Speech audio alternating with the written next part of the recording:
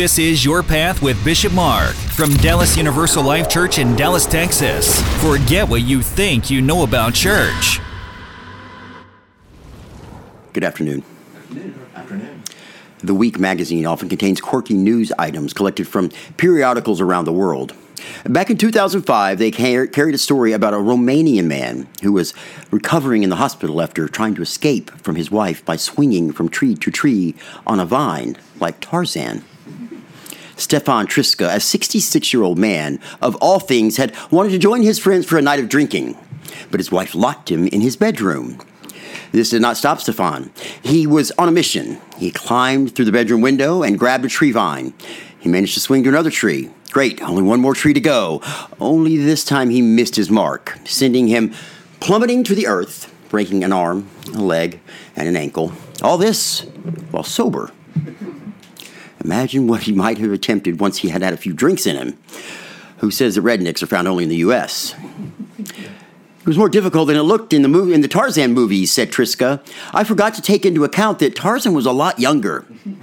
Well, they say there's no fool like an old fool. Our lesson today from John's Gospel is not about a vine suitable for swinging. It is about a vine that is absolutely essential for life, at least our spiritual life. Throughout Jesus' ministry, he used many parables to illustrate his teachings. His lessons were tailored to suit his audience. He didn't talk over people's heads, and he used things which were familiar to those he taught so they could understand. Vineyards were plentiful in Palestine. Visualize Jesus holding a grapevine as he says thoughtfully to the people, I am the true vine, and my Father is the gardener. He cuts off every branch in me that bears no fruit, while every branch that does bear fruit, he prunes so that it will be even more fruitful. Beautiful illustration, but what is he saying? It seems quite straightforward. Jesus is the vine, God is the gardener, and we who are Christ's followers are the branches. Our task is to bear fruit. And sometimes, according to this passage, God prunes us to make us more fruitful. Many sermons have been preached on the ways in which God prunes people. I don't know about you, but this idea has never been very attractive to me. Pruning seems like a painful process. When we prune a plant, we cut back its branches. This makes it more productive, but who wants to experience the heavenly pruning shears cutting back the dead spots in our lives? Then I noticed there is another way to interpret this passage. Bible scholars tell us that the Greek phrase for he prunes also means he cleans. This makes so much more sense when we continue reading the next verse. Let me read the two verses together, substituting cleans for prunes, so you'll see what I mean. Christ says, he cuts off every branch in me that bears no fruit. While every branch that does bear fruit, he cleans, so it will be even more fruitful. You are already clean because of the words I have spoken to you. Now, by putting the two sentences together, it is obvious that this is the meaning that Christ intended. Every branch that does bear fruit, he cleans, so that it will be even more fruitful. Now, what does this mean, he cleans? Now, stay with me. This is good. Author Bruce Wilkinson tells about a man who approached him at a pastor's conference once on the West Coast. The man said, do you understand John 15? Not completely, Wilkinson answered. Why? The man said, I own a large vineyard in Northern California, and I think I have figured it out. And Wilkinson said he offered to buy the man a cup of coffee on the spot. As they sat across the restaurant table from each other, the man began to talk about his life as a grower, the long hours spent walking the vineyards, tending the grapes, watching the fruit develop, waiting for the perfect day to begin the harvest. New branches have a natural tendency to trail down and grow along the ground, this vineyard owner explained. But they don't bear fruit down there. When branches grow along the ground, the leaves get coated in dust. When it rains, they get muddy and mildewed. The branch becomes sick and useless. What do you do? Wilkinson asked. Cut it off and throw it away? Oh, no, the man exclaimed. This branch is much too valuable for that.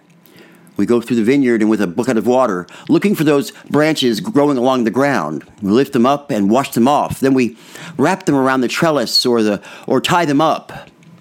Pretty soon they're thriving. This is what Jesus is talking about. He is the vine.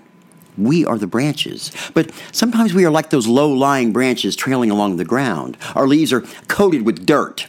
When it rains, we get coated with mud and mildew. At such times, we are incapable of bearing fruit. But what does the owner of the vineyard do with us? Does he cut us off and throw us in the fire? No.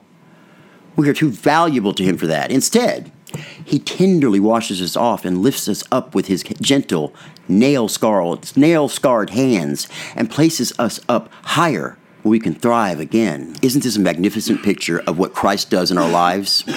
I am the true vine, and my Father is the gardener. Every branch that does bear fruit, he cleans so that it will be even more fruitful. You are already clean because of the word I've spoken to you. But how does this happen that we are cleaned and lifted up? Listen carefully. Remain in me as I also remain in you. No branch can bear fruit by itself. It must remain in the vine. Neither can you bear fruit unless you remain in me. Our task is to bear fruit. But how? We can only be what Christ has called us to be by remaining in constant fellowship with him. No branch can bear fruit by itself. It must remain in the vine. That is to say that if we quit bearing fruit, it is because we have allowed ourselves to become detached from him. Let's use a different kind of analogy, one with that we were more familiar with. An Anglican missionary in Africa depended on a small generator to supply current for his small church and rectory. There was no utility service in the rural area where he served. One evening, some tribesmen came to visit this missionary. They noticed an electric light hanging from the ceiling of his living room. They watched wide-eyed as he turned this little switch and the light went on. One of the visitors asked if he could have a bulb like the one in the light fixture. The missionary, thinking he wanted it for some sort of a trinket, gave the man one of his extra bulbs. Now, sometime later, the missionary stopped at the hut of the man who had asked for the bulb. Imagine his surprise when he saw the bulb hanging in the center of the man's hut from an ordinary string. And of course, there was no light coming from the bulb. The missionary patiently explained to the man who owned the hut that one needed to have electricity and a wire to bring the current to the bulb and cause it to glow. No electricity, no light, no vine, no fruit, no Christ, no Holy Spirit, no life-giving power for the believer. We cannot bear fruit apart from him. Some of you may know the story of a Hollywood actor named Stuart Hamblin. Hamblin was one of the original singing cowboys in early motion pictures, appearing in movies with such household names as Gene Autry and Roy Rogers. However, Hamblin didn't cope well with the pressures of his high-profile career, and even though he was the son of a prominent Methodist pastor, he sought relief in alcohol. Many times, his drinking landed him in jail for public brawling and other destructive behavior until something life-changing occurred. In a 1949 Billy Graham crusade, Stuart Hamblin committed his life to Christ. Almost immediately, he was fired from a lucrative job in radio because he now refused to sing commercials for one of his sponsors, a beer company. Nevertheless, Hamblin stayed true to his new life of faith. Sometime after his conversion, Hamblin ran into actor John Wayne, who asked him about the rumor around town that he'd changed his ways. Hamblin told John Wayne that it was no secret what God had done for him and that God could do it for Wayne, too. Wayne said that sounded like a song and suggested Hamblin put it to music. Hamblin obliged, and the song became an enormous hit. Some of you remember it. It went like this. It is no secret what God can do. What he's done for others, he'll do for you. With arms wide open, he'll pardon you. It is no secret what God can do. Yes, it is no secret what God can do. But only if we are connected to Christ like a branch is connected to a vine, or a light bulb is connected to a power source. Amen. In one of his many books, Bruce Wilkinson claims that most Christians fall into one of two categories: those who have a relationship with God and those who have a responsibility to God. Those Christians who have a relationship with God look to their faith for the answers to life's questions. They don't let peer pressure dictate their morality. They worship sincerely and joyfully. They find fulfillment into serving others. On the other hand, those Christians who see their faith as only a responsibility to God approach their faith as an obligation.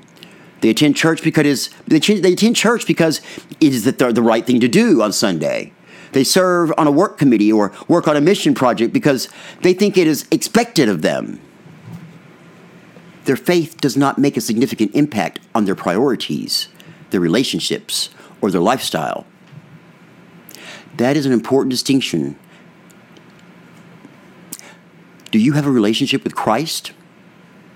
Or do you simply feel a responsibility to Christ?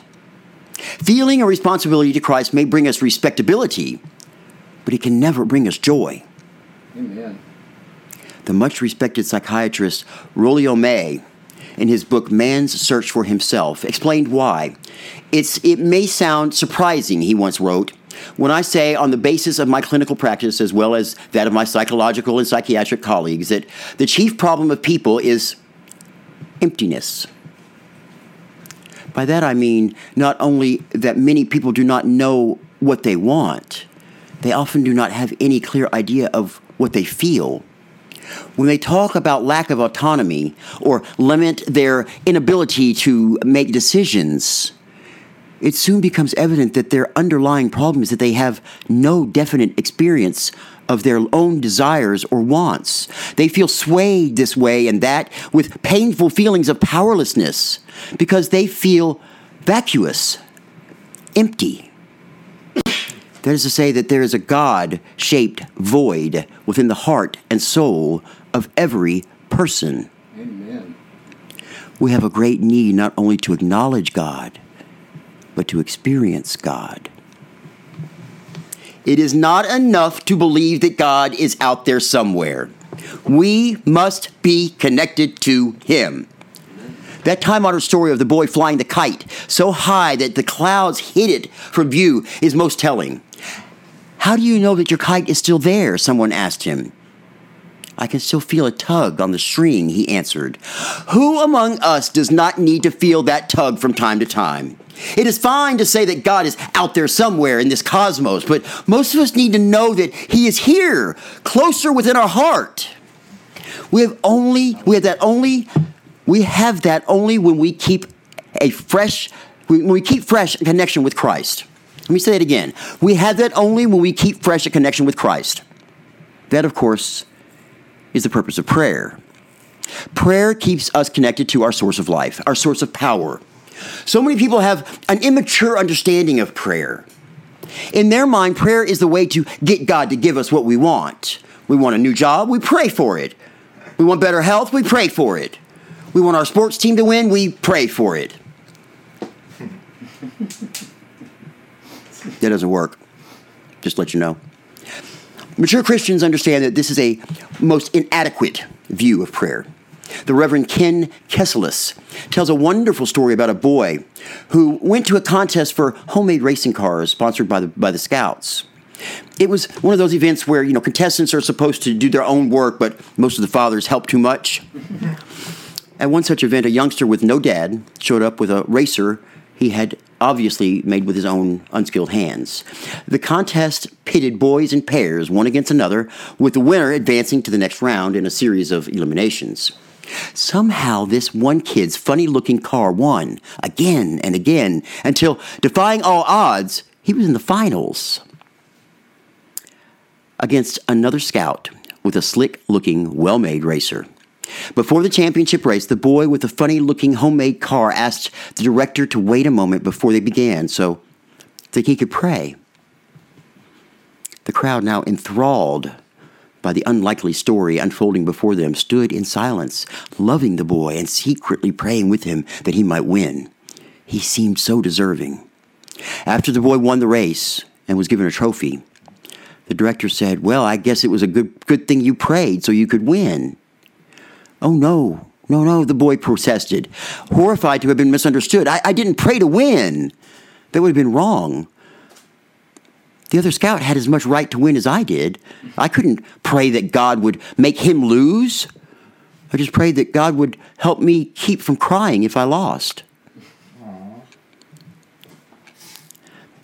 That young boy had a better understanding of prayer than most adults. Prayer is not about asking God to fulfill our desires.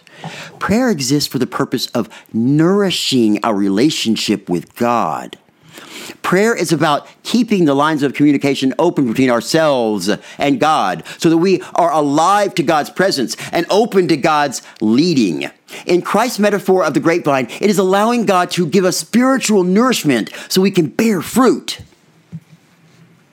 Now, before we leave, what is this fruit we are to bear?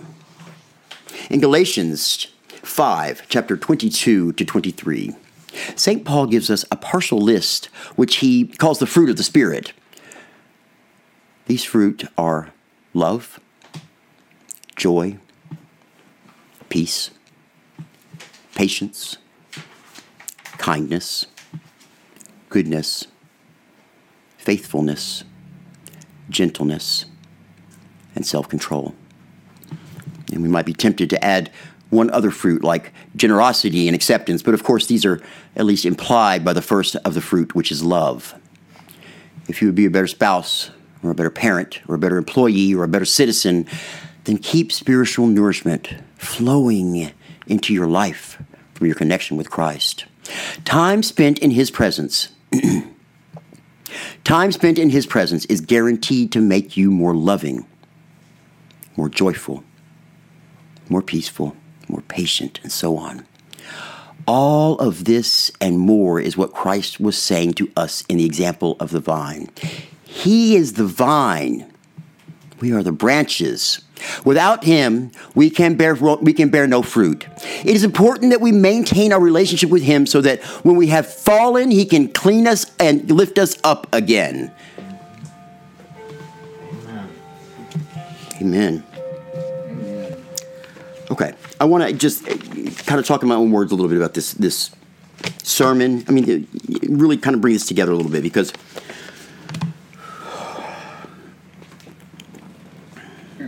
this is a different way of saying. Yep.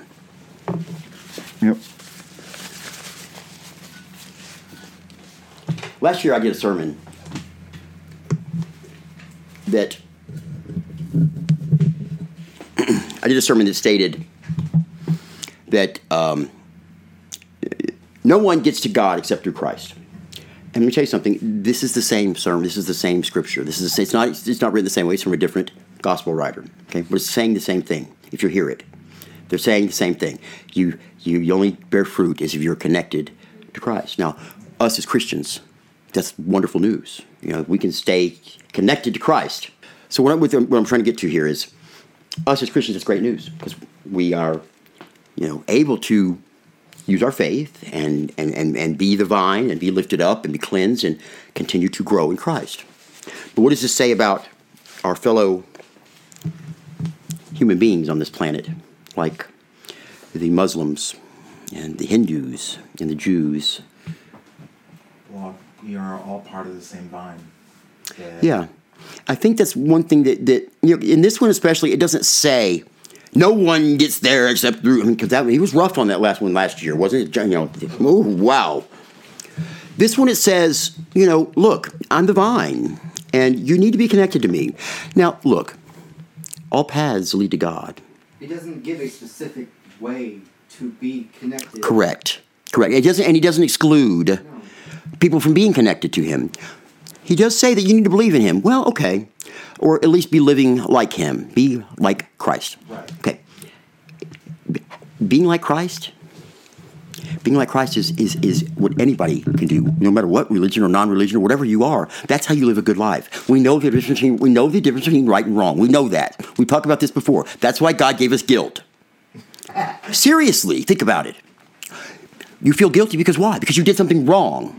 That's the way of knowing. If you don't know, that's the way you know. You don't have to be a Christian to have morality. And what I'm saying to you is, there are many different roads that lead to many diverse, different mansions in God's kingdom. We are not God. We can't say. I guess one of the best analogies, or one of the parts that I liked about it the most, is that even for the vines that grow along the ground, God picks us up. And Absolutely. That's the point. Absolutely. Because we are too valuable. I mean, look, He put a lot of work into making us, and He put up with a lot of BS trying to keep us around, and not, destroy us. But look, the point I'm trying to make is I didn't want you to understand. I mean, if I just read that to you now and didn't explain myself on this, I think you would think I was a hypocrite from last year, because last year I was so very, very intent on making you understand that, look, God is all-inclusive. I mean, He created us, for God's sake. He created, why would He exclude His own people, His own offspring, His own creation? I mean, He has given us the ability to have multiple religions. He wants us to make choices. He gave us free will. But if we just follow the way, I don't believe in the fact that if you don't say Jesus Christ is my Lord and Savior that you're going to hell. I don't believe that, and I don't believe God is that petty. What I do believe is He cares about how you live your life. Look at the religions out there. Look at the major religions that we're talking about. The stories, the parables, the ideas, the lessons, they all basically say the same thing over and over in each one. They're teaching the same story in a different way. Just like the Gospels teach and tell you the same story that happened with Jesus Christ in the life of Jesus Christ, but from a different point of view. It's the same thing, just a different point of view. God loves all of His creation and wants all of His creation to be part of His vine. Amen. It doesn't have to be a Christian vine, even though it should be, because we believe in Christ and we're thankful for Christ's sacrifices for us. But God's not that petty. God is loving, all loving. God is forgiving. Kind. And as long as you live that life, you live that righteous life, how could anybody say that God would damn you to hell for not saying a few words? That just doesn't make any sense. If it doesn't make any sense, it's probably not true. Amen. Amen. Announcements, if necessary. I guess for right now it's just our normal stuff. Yeah. We have a podcast. Hey, guys, I got some great news, too. Not a lot of you don't even know this. We have a podcast. I'm so excited about my podcast. I love it. I just think it's so cool. I think it's cool. We got picked up by another, our fourth podcast. Really? Yeah, we got picked up by our fourth. Yeah, I know. I forgot to tell you. Of course, we're already with iTunes and with Anchor and with Pocket Cast. But we just picked up by Radio Public.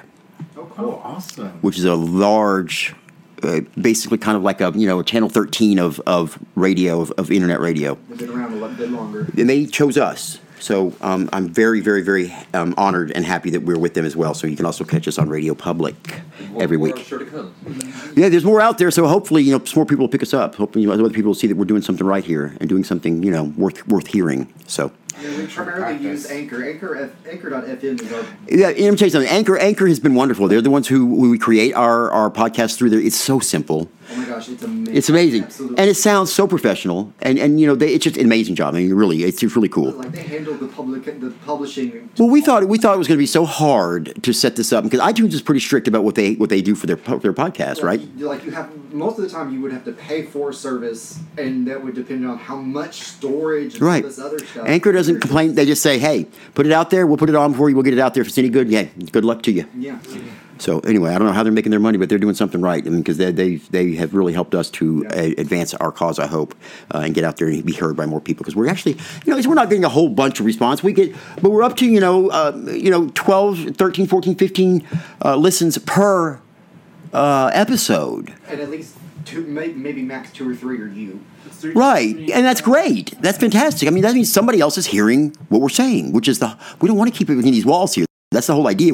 That's why y'all got to get out there and do what this radio station is doing also. Y'all got to get out there face to face and get some people in these seats because that's what your duty is as a Christian, to spread that word and to continue to grow that vine. And bring someone to church. That's exactly what I'm saying. Bring somebody to church. Is there a link to the podcast? You can go on our website. On the main page of our website, DallasULC.com, about halfway down, it says, check out our podcast. And it's got right there. You can listen to it. You can go to the links. Everything's right there. And you don't have to download anything No. prior to this? Just go You can listen to it right there on the internet. Okay, Yeah. cool. Live on the internet, okay? Pray at DallasULC.com if you have any prayer requests. Public, private. Whatever. If you want to be, included, your name included, that's fine. If not, we can also keep it anonymous. Also, we do still have, just to let you know, we do still have services available for dedication. We ask that a small fee, a small donation be offered to help cover the cost of, the actual service and whatnot. So that is still available. You just let us know through pray@dallasulc.com or info@dallasulc.com. I just had the idea. We might as well make a feedback at dallasulc.com for those podcast listeners out there in the world. If they've got any feedback on our services, if they want to hear anything specific, if they have any requests. Of course, you can always reach us at info@dallasulc.com, and that's pretty standard. Feedback@dallasulc.com. So anybody, not just our podcast, or people listening on podcasts, anybody, you here in the church, anybody on YouTube or anywhere else, on Facebook and things like that, anywhere else you're seeing us, feedback@dallasulc.com. That's going to be the actual place where, you got something to say to us. You want something from us. You need to hear from us. You need to hear something, you want something, you give us an idea. Your feedback is important. We want to hear from you. We do. Because you know what? We're here for you. This isn't about us. This is about all of these people that are in our church and all those people that are out there listening. That's who it's about. So it's feedback? Feedback@dallasulc.com. Okay? That's just for, hey, I got an idea, or hey, I love you guys, or hey, y'all shut up, you're ruining my, sleep, or something. I don't know, Okay, moving along, though. Okay, I'm so excited about the podcast. I can't tell you. It is really cool. It is really cool. It's called Your Path with Bishop Mark. Your Path with Bishop Mark. If there's any questions, that's how you find it. Your Path with Bishop Mark. And there's posters over here around the church as well. Okay? Knock, knock, knocking on heaven's door. You're listening to Your Path with Bishop Mark from Dallas Universal Life Church in Dallas, Texas. All right. What did you like? What did you not like? What do you want to keep? What do you want to get rid of? Talk to me today, guys. I'm going to just let y'all go with this because I want to know your ideas on this. I'm just going to let you go with it. Tell me what you think. I gotta say, I'll be the first to go because I gotta say, out of all the ways to put it and out of all the analogies, I especially like that he is the vine and the fruit of the vine, and just the whole thing, just for the simple fact that it shows A, that we're all interconnected, and B, that He's not going to abandon us. He's not going to leave us behind. Even for the vines that grow alongside the ground, He will lift us up and clean us off so that we may bear fruit again, and that we may no longer be sick. Okay. So, but it also shows that, as it was said earlier, that you can't do this alone. This is a, how can I put it, a family, a group. You get what I'm trying to say. I get it. So, it's all about family, all about loving one another, caring about, your fellow man, and, kind of like you said in one of your past sermons, don't steal and don't do this and don't do that. It's like, it's just be there for one another. Just love one another. It's that simple. If you do that, then all the rest falls into place. Yes. If you love your fellow man, if you do for others, if you are a man and woman. Can I point this out? He is taking notes. No, he took notes for the entire sermon. I was impressed. Yeah. Nice job. If you continue to live your life as a man or woman for others, men and women for others, if you continue to do that every day of your life, throughout everything that you do, you live your life for others, not for yourself. You do something for others, not for yourself. You're not selfish, but completely unselfish. Everything else falls into place. And that's why I think it's so important that I it is on our logo. It's put there on our logo in Latin. Acqui ali. Acqui ali. Men and women for others. I don't speak Latin naturally. Well, most people don't. It's a dead language. It's a dead language. So, okay. I told you I'm going to let y'all on the show today. Come on with it. I wanted to make the comment. I probably got a good 3/4 of the sermon, just because me doing the technical stuff. Okay. Some of the technical stuff tries to interject, and then I forget the technical stuff. Everything Unfortunately, I'm gonna have to start reading your sermons beforehand so I can. You can always read them afterwards. Kind of catch up. Well, while though, there's some technical stuff. I know you've got a lot going on over there. You're running the teleprompter, and you're running the PowerPoint presentation, and you're running the sound. So you've got a lot on your plate, and I can't blame you for missing all trades. a little bit of it. But I think you, for the most part, you're bright enough and quick enough to catch most of it. So talk to me. I mean, I like that you took the time afterwards to elaborate on what our church believes in, what our foundational beliefs are. Because while the sermon was great, it did kind of left. I did leave that out. It left that great open information out of it a little bit. I'm going to be very honest with you about this. Today occasionally, all the time, I go back and I watch some of the old sermons and the old services that we've done. Okay, I learn from that, and it helps me to grow, hopefully, as a pastor and as a leader, and helps me to improve. Right. Well, I watched last year's. This is what, the 4th or 5th Sunday of Easter. It's right here. It says it on the. Yeah, it's you can't be lying on here. It's the 5th Sunday of Easter. So what I did was I thought, I want to look at this. So I went and looked back, and I remember for some reason the 5th Sunday of Easter was kind of resonating with me. So I went back into the archives on YouTube, and I watched the 5th Sunday of Easter. And it was the one about no one gets to the Father except through me. When Jesus Christ said that. And last year we talked about that being a carrot and a stick. It's not only given a lot of hope to a lot of people, but it's also been used to condemn and to keep people from, and to basically crusading against people. Twisted. It's interpreted in a way that Jesus would never have intended it to be, and that's when we get into the talk about the diversity of our world and the fact that all paths lead to God. He created each and every one of you. Why in the world would he, because you don't say a few words, or say them you don't differently. say a few words, or you say them a little differently, why would he condemn you to hell? My God doesn't do that. Listen, I think if Jesus were here today... So he is here today, first of all. Well, hold on. Before you shoot He me is, down. though. I know. Before you shoot me down. I was saying, if Jesus were here today and he could talk to us, he'd probably say, I didn't die on the cross just so you could turn around and actually keep people from coming. Right. That's not our place. And that's what I said. I also said this last year.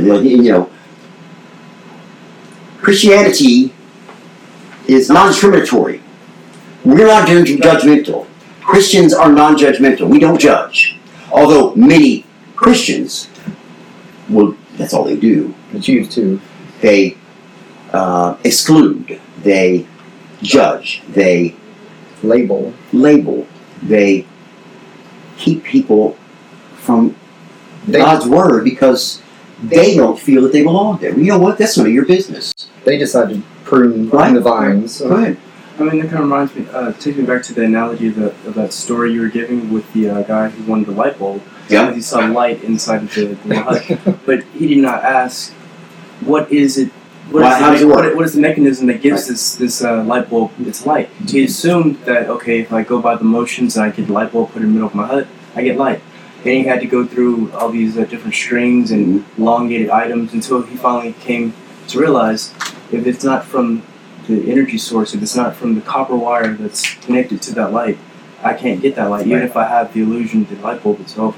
It's also on the other guy for not elaborating. Do you know how this works? Do you have Christians? We throw Christianity at people all the time and say, "This is Christ said this, that, and the other, da da da da," and we walk away, and they're going, Well, okay. Asking Steve if you wanted the light, he could have elaborated or asked. He didn't know. He didn't know. He had absolutely no idea. No knowledge. He had no knowledge. He had. It's like you talking about walking on the moon. Right. You don't know what it's like. You've never been there. You've never done it. Right. So you can't really understand that you've got to kind of bunny hop on the moon because it's only the gravity is much lower, and you can't just walk like you normally would. You have to learn to do research. You wouldn't know that until you actually experience that. So that's the point. There is. He had no clue why. He just saw that it worked. He saw the guy go up and hit the button, and the light came on. So So he saw the light bulb. That's the visible part that he could see. And he saw this what he thought was a string. That's what he saw. Well, us as Christians, it's the whole point here. You can't just go to somebody and say, okay, Jesus Christ said do this, this, and this, and this, and go to heaven, and start telling them a parable that Jesus Christ told them and expect them just to jump on the bandwagon and know what you're talking about. They're not going to do it. They're not going to get it. You have to see the light first. Well, the light is there. We are the light. But He is the light. But both sides have to be... But how does it work? That's the big question. The teacher has to teach properly, and the questioner has to ask the questions properly. How does it work? That's the question. How does it work? You have to use your brain. Hey, so how does it work? Question. How do we work it? How does it work? How does Christianity work? How do we work as Christians? Oh, come on. By being there for one I another. mean, if the light is the overall Christian glow, Okay. I think it works like through relays. One Christian to another Christian, or one person of the same conductivity. Keep going. And that relay goes to one relay, but if the light isn't on, if there's something in the center, there's something. If one of the relays isn't Doing the right thing? right, exactly. It happens. That can poison a whole section. Right, but as far as a church being a lighthouse, I think if the lighthouse is bright, and the brightest lighthouse, all the relays are in perfect synchronicity, and Very, very, very good analogy. And the reason I'm going to say that is because I thought you were going a little too far with it first. Okay? But listen, here's the important part of that. I want you to think about something. Right? I say that Christians, right? And I say it, I try and be a little light, but it's not light. Because what is Christianity? What does Christian mean? What does Christian mean? to accept our Lord and Savior. No. What is the actual definition of it? It means Christ-like. Jesus, you are living like Christ. You are a Christian. You are Christ-like. We can't be perfectly like Christ because we can't be. But we can be Christ-like. So these people, they claim to be Christians, yet they exclude people from the church. They tell people they can't have communion. They tell people they can't experience the Word of God. They tell them that they're sinners. You can't. God didn't say can't. Jesus Christ didn't say can't. He said, He said something, I said it twice today, which I've never done before. I've never deviated from this part of the script. He said, take this. All of you, and eat it. Why did I do that? Because I'm trying to make a point that the same thing I'm saying. That church, those people, those Christians, have no right to tell me that I cannot receive communion for any reason, because it's not their gift. It's Jesus Christ's gift to me. All they're doing is administering the gift for Him. They're the messenger. That's not their place to change the rules. No. Okay? But what I was going to say is, Christianity, religion, has gotten a bad name. Okay? That's going to happen. Everything. But understand this. You were talking about those relays. So 90% of the church was pretty good, right? So 90% of these people were good, they were Christ-like, they were Christians, they were really trying to live their faith and live like Christ wanted them to. But you had those 10% relays that were in there that were bad. They were corrupt. They were morally inept. It was all about them. They didn't care about the good of the church or the good of the people, the good of their brothers and sisters. It was all about doing for me, not for others, right? And what did that do to the light of Christianity? It turned it off. Right. Because when that relay doesn't work for the rest of the system, the electricity car, it's gone. Shorts the whole thing. One relay. Wow. Is that one relay will cut off the... But how, you as a Christian, minding your own business, right? How do you stop that? You emergency bypass it. How do you do that? You have to reach out your hand. You be a lot better. You be the one that goes, okay, if he's got his one's messed up, I'm going to go over here, I'm going to fix this. Yeah. Well, you go... And you say, look, let me show you the real thing. Right. Yes, Tim. I was just going to say, I'm happy that I'm glad that the missionary was there to act as a shepherd for the villager, because if the villager never knew the keys of getting the light, that's a sad thing. I mean, he saw that, he thought that would be good, and I want that, I would like that, and to take it, and then to not have the light that he saw in the missionaries.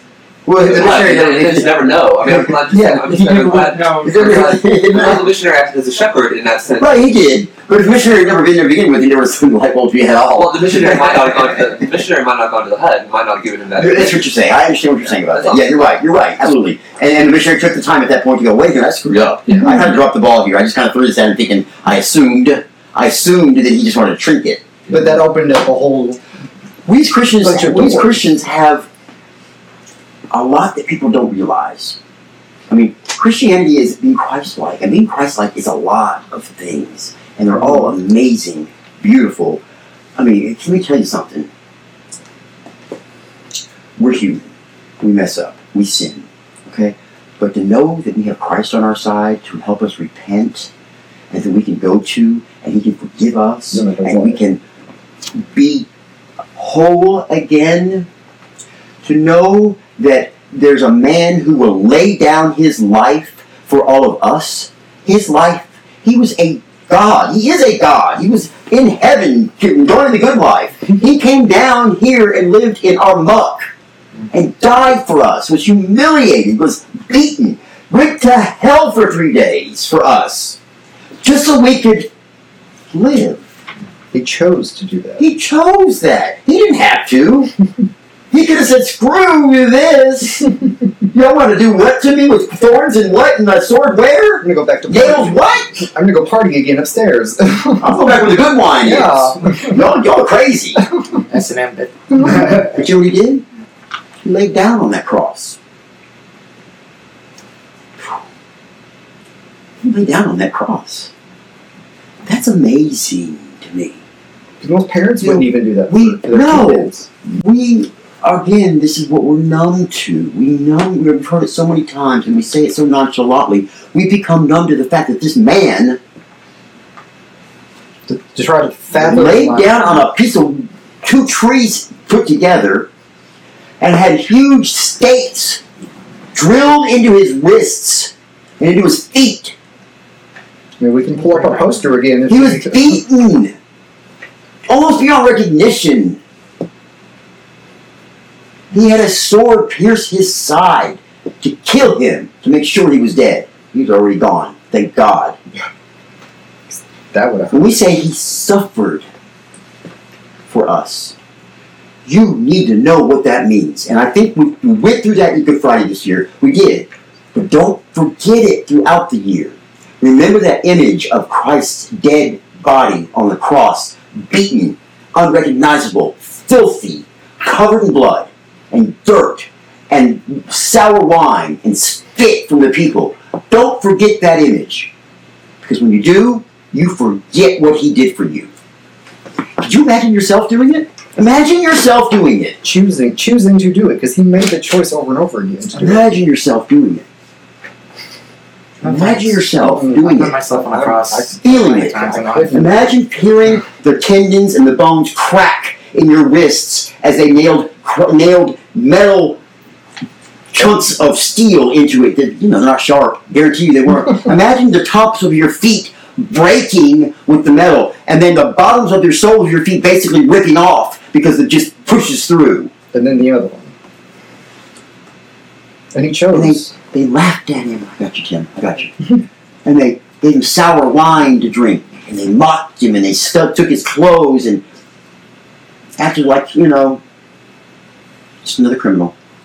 Oh, the Messiah. That was all a joke. He was just lying. Or Jesus, King of the Jews. how funny. And you know what those people that did that? They're all. They've been forgiven. Could you imagine a father today doing that with his son? If his son, first of all, for a father giving up his son that way, that would be Unfathomable.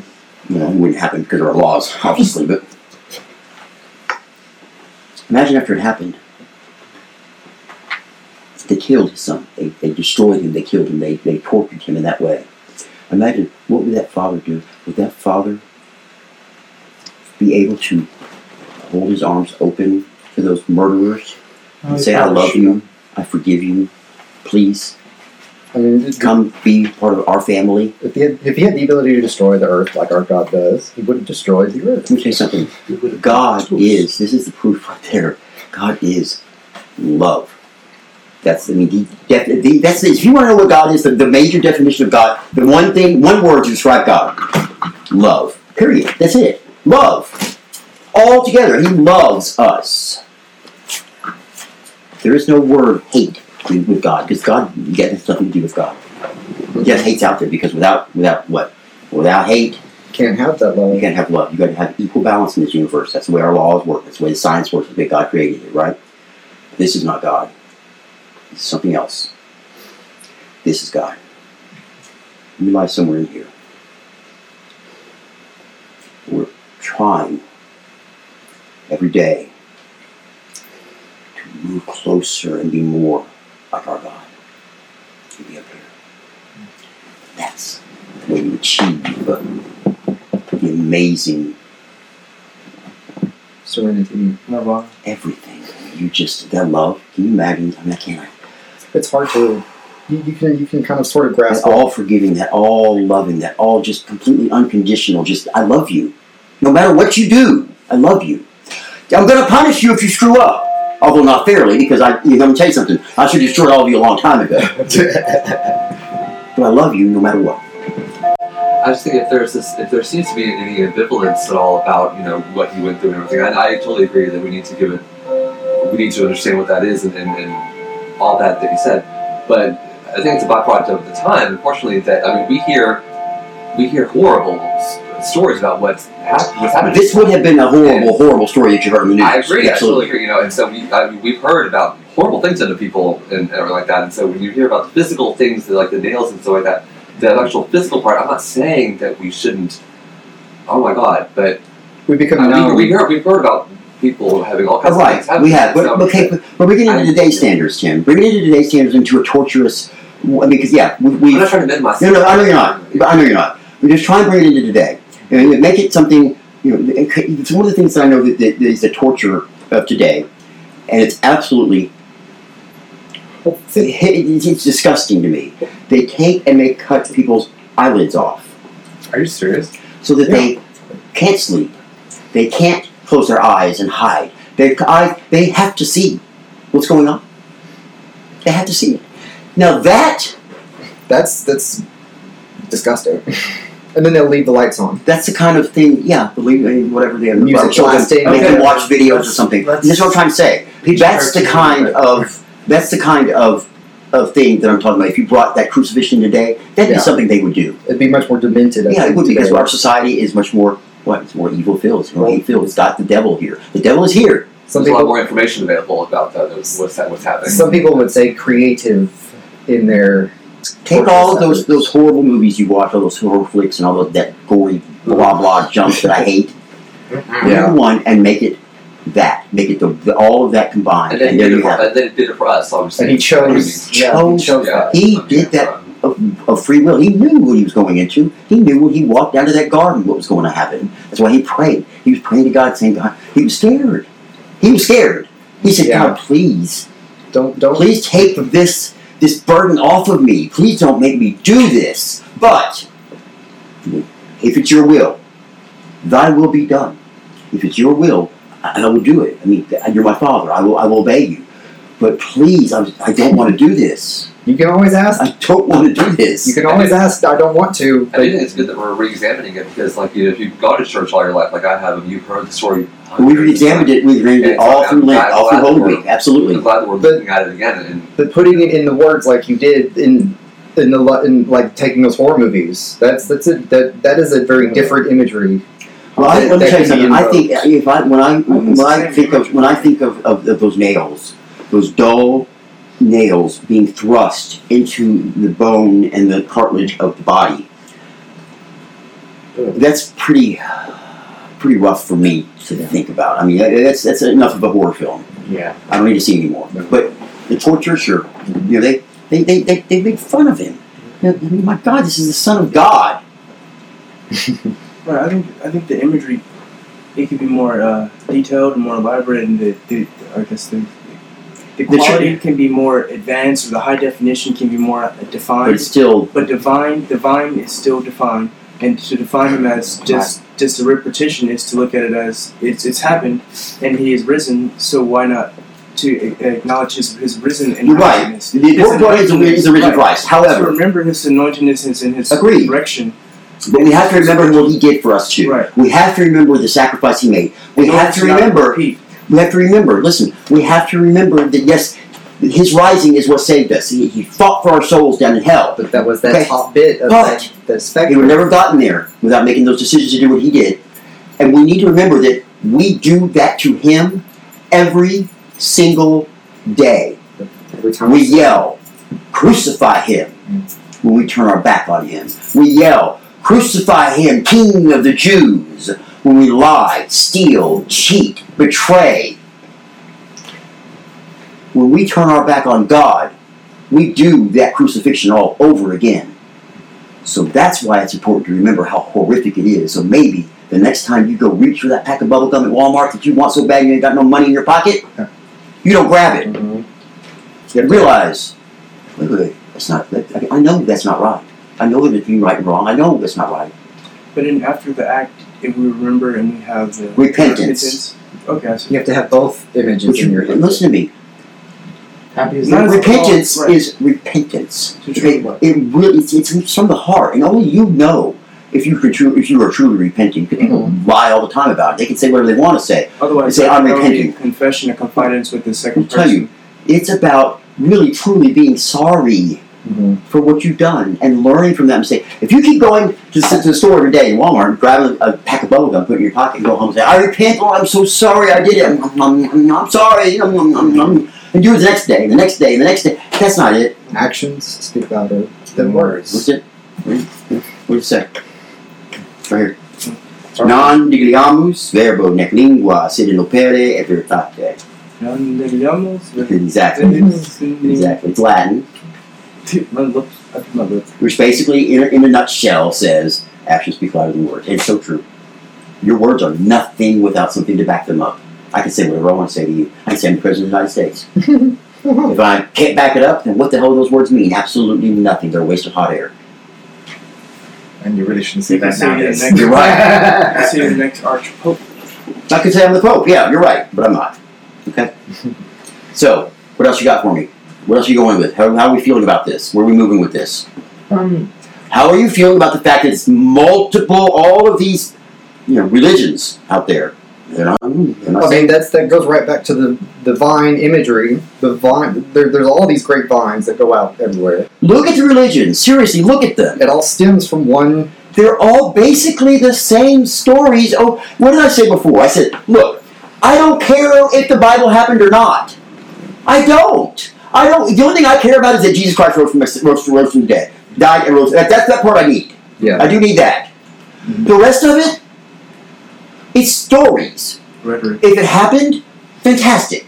If it didn't, fantastic. That in no way affects what those stories were meant to do. And those stories are meant to teach us a lesson about living life, about how to live life, right? So whether it happened or not, whether it's true or not, doesn't matter. The whole point is learn the lesson. Love me and I love think thy that neighbor. rhetoric kind of redirects people from that lesson with the many religions and spiritual practices, because they're all essentially the same thing. Right. It's like electricity. You can use water generators, you can Right. use a solar panel. All get the but- same thing. Yeah, and it's like, oh, we're the solarists and we believe in the sun. Many It's like, different, diverse roads to many, many different mansions in God's kingdom. None of it was the same. God gave us all individual roads and paths to take our own lives, right? So why would we think that he would think any differently if the religions take different paths as well? The religious part of it is baloney anyway. Let me tell you something. It is. The religion part is baloney. And we use it because we need structure. We need rules. We need to be able to follow things and do things, okay? He doesn't care about that. How do you live your life? That's what he cares about. I agree. Not who sings the loudest on Sunday. That rubs people the wrong way because that's It their, is. That's what they hold on to. Yeah. They hold on to that religion instead of holding on to God.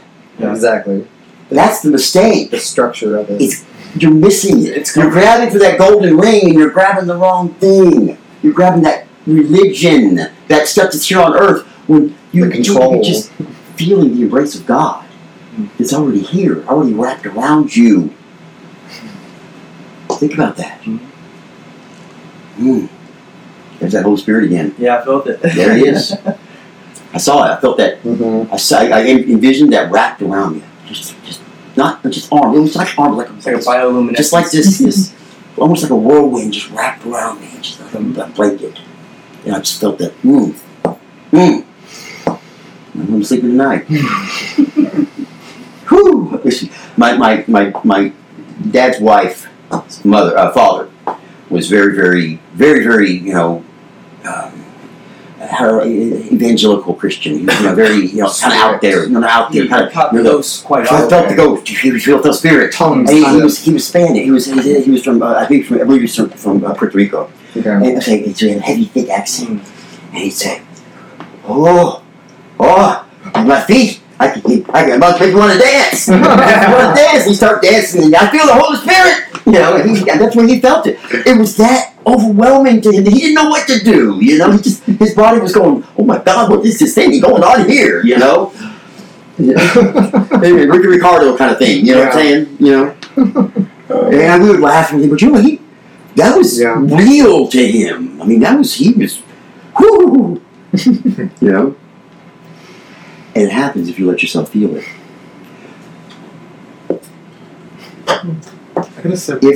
If you remember, we don't stay what? The same. Same all the time. We We have emotions that we need to learn to feel. And we have emotions that we need to learn to stop And process. pushing down and holding away and keeping and using ways and means of numbing ourselves out all the time. Becoming emotionally mature. All the time being that key phrase. Everything in moderation. I'll say it again. Everything in moderation. Okay. I believe that there is a time and a place for certain things. That God gave us gifts. God gave us remedies. God gave us concoctions. Gave us The intelligence to be able to use and the mind to go, okay, this is what it's for.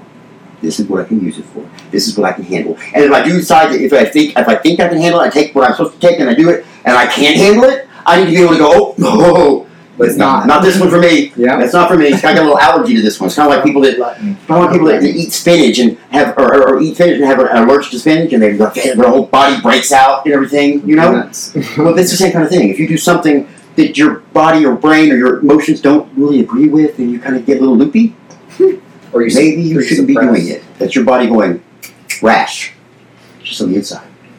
Or maybe do a little bit less or whatever. If we numb ourselves out all the time, if we refuse to deal with our emotions all the time, then we become emotionally immature versus you mature. become emotionally inept. You become emotionally zero, emotionally Stunted. Eventually, nothing. it's like a And battery. what happens the day that those clouds do lift You want and to the fog rises and you're standing there You want to know how to deal with the those sunlight, emotions. sunlight, and you're going, And then there's a mirror there. and you see that, and you're, who the hell are you? Where am I? Who the hell are you? What is my name? What's going on? And then the emotions And will then- hit you. Then all the emotions hit you, and you just turn into a Blubbering mess.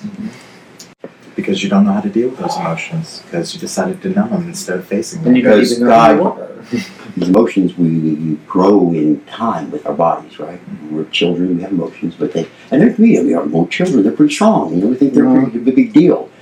But as we grow, those emotions kind of get broader, And things like love, showing true love gets stronger. Awakening gets more deep and Right, it gets longer. deeper. We understand things a little more. Our knowledge of our emotional capabilities grows, right? And if we don't hone those, if we stop at a certain point and say, this point, boom, I'm not feeling any more emotions. She broke up with me. I don't want to feel it. Screw it. I'm going to drink myself to oblivion for the rest of my life. If you do that, and then 20 years down the road, you decide to become sober, where do you think you're going to start? Right back there. I agree with that. Yeah, you're Those stuck. emotional breaks, those You're stuck. traumatic events. Those traumatic events can stop you. I mean, look, Stop your emotions. they absolutely will. And I mean, look, my parents had a very, very messy divorce when I was 15 years old. It started when I was 15, ended when I was like 17. But during that time, I also was trying to deal with high school, college prep, Jesuit. Okay, it was hard enough on its own. Yeah. They shuffled me around from my house to my grandparents' house to here to there, and what? Coming out as being gay That's a big at one. the same time. Yeah. At the same time. So, for a long time, I was stuck at 15. And throwing some acne in there and getting. I'm serious though, and it took me a long time to go. And even today, I long for a few things that. But I know, my mind works a little better, thank God. But I'm stuck there at times. I was stuck there for years. I wanted somebody to take care of me. I didn't want to work. I wanted to have fun. I wanted to, So here I am, a 25-year-old man with a 15-year-old mentality. Mm-hmm. And most people would call that mental retardation. Seriously. Emotional. Development. I don't say emotional retardation. Well, yeah, sure. Because I didn't know how to feel like a 25-year-old man. And a 25-year-old is not quite smart. You're right. Well, that's why say today males they mature a lot slower than females for some reason. But you're also not smart enough yet to be able to say, financially, I gotta not go crazy like a 15-year-old would. And that's why I made a lot of stupid decisions. But you could weigh both options. You could comprehend the difference. No. I could, but no, I didn't. You had the money to cause trouble, but you didn't have the knowledge to be able to stop yourself from causing the trouble. Right. I look, at 15, you're at home with your family. Your parents are still in charge. They're making it. Yeah, you're starting to grow up. But let me tell you something. They're still in charge. They're still running the show. And I needed that guidance in my life. Mm-hmm. And I didn't have it. Because, my parents married. My mother was just turned 20. Let me think about that. Mm-hmm. 20 years old is young. Mm-hmm. My dad had just turned 21. Well, it was just about to turn 22. Okay, so, that's, I was with my partner at that time of my life. But it was tumultuous. It was rough, too. Because, I was still, not only was I still that young, but I was still stuck at 15 with him. And he put up with a lot with me. And, he was also a little bit older. He was older than I am. And so that was a bit of a... That kind of helped. I think that was that. They talk about people wanted that father figure, that guidance or whatever. He wasn't really a father figure. I wouldn't call him that, but he was kind of a guy. A guy. Somebody to tell me whether it was okay or not. And it's stupid. I feel stupid that I needed that at 20, 19, 21, 22, 30, 35. But I did. And still today I do. It's a little different now because I know this is not a counseling session for Mark. I know that's talking about me again, but that's all I know. That's all I really know. But I know now that the only counselor I really need is God. He has the answers. And he knows. Just put those little, God puts people those people things to let you know that you're on the same. And those people that He's put in my life have stepped me up to that realization. Okay, they've brought me to where I am now, to understanding and having that. Oh my God, that amazing comfort of knowing that I can speak to Him and He can speak back to me, and that I know He's always there. That if needed, He'll put someone there next to you to help you out. I know I'm never alone. I used to get scared. I used to get scared. I didn't have animals or anything. I was living alone or whatever. And thunderstorms would come. I love thunderstorms, but being alone, it scared me. When I would end up driving somewhere and I'd take a wrong turn. And I end up in the wrong part of town. I say the wrong part of town. I ended up in the part of town that was probably dangerous for me. I said, I don't see the wrong part of town. Or, even just not knowing where you where I was and being lost. It was scary to me. But now I know that even when that happens, yes, I get scared. But I don't get like I used to. Well, you've also learned over time the tools to assist you. A bit, but anything can happen. Yeah. If we sat and worried about that all our lives, we'd be But mental. Anything that's going to happen is God's will at some point. Fear can stem from the unknown. To a point. Yeah. To a point. Yeah. You've got God, but there's something else out there that's contradicting God. Because why is that? Because you've got to have what? You've got to have balance. Both sides of it. If God is total love, there's something out there that's total hate. We're going to trademark that. The anointed optimist and the pessimist. So look where my hands are. When I talk about that balance of the universe, look where my hands are. Look what they're doing. Praising God. They're raising them up to the Lord. Right. Because it's still His creation. Right. All of it. It makes sense. And no matter what. And I said earlier, if it doesn't make sense, it's probably not true. But if it makes sense, it makes sense. Yeah. And God, you know what? He makes sense. There's our new trademark.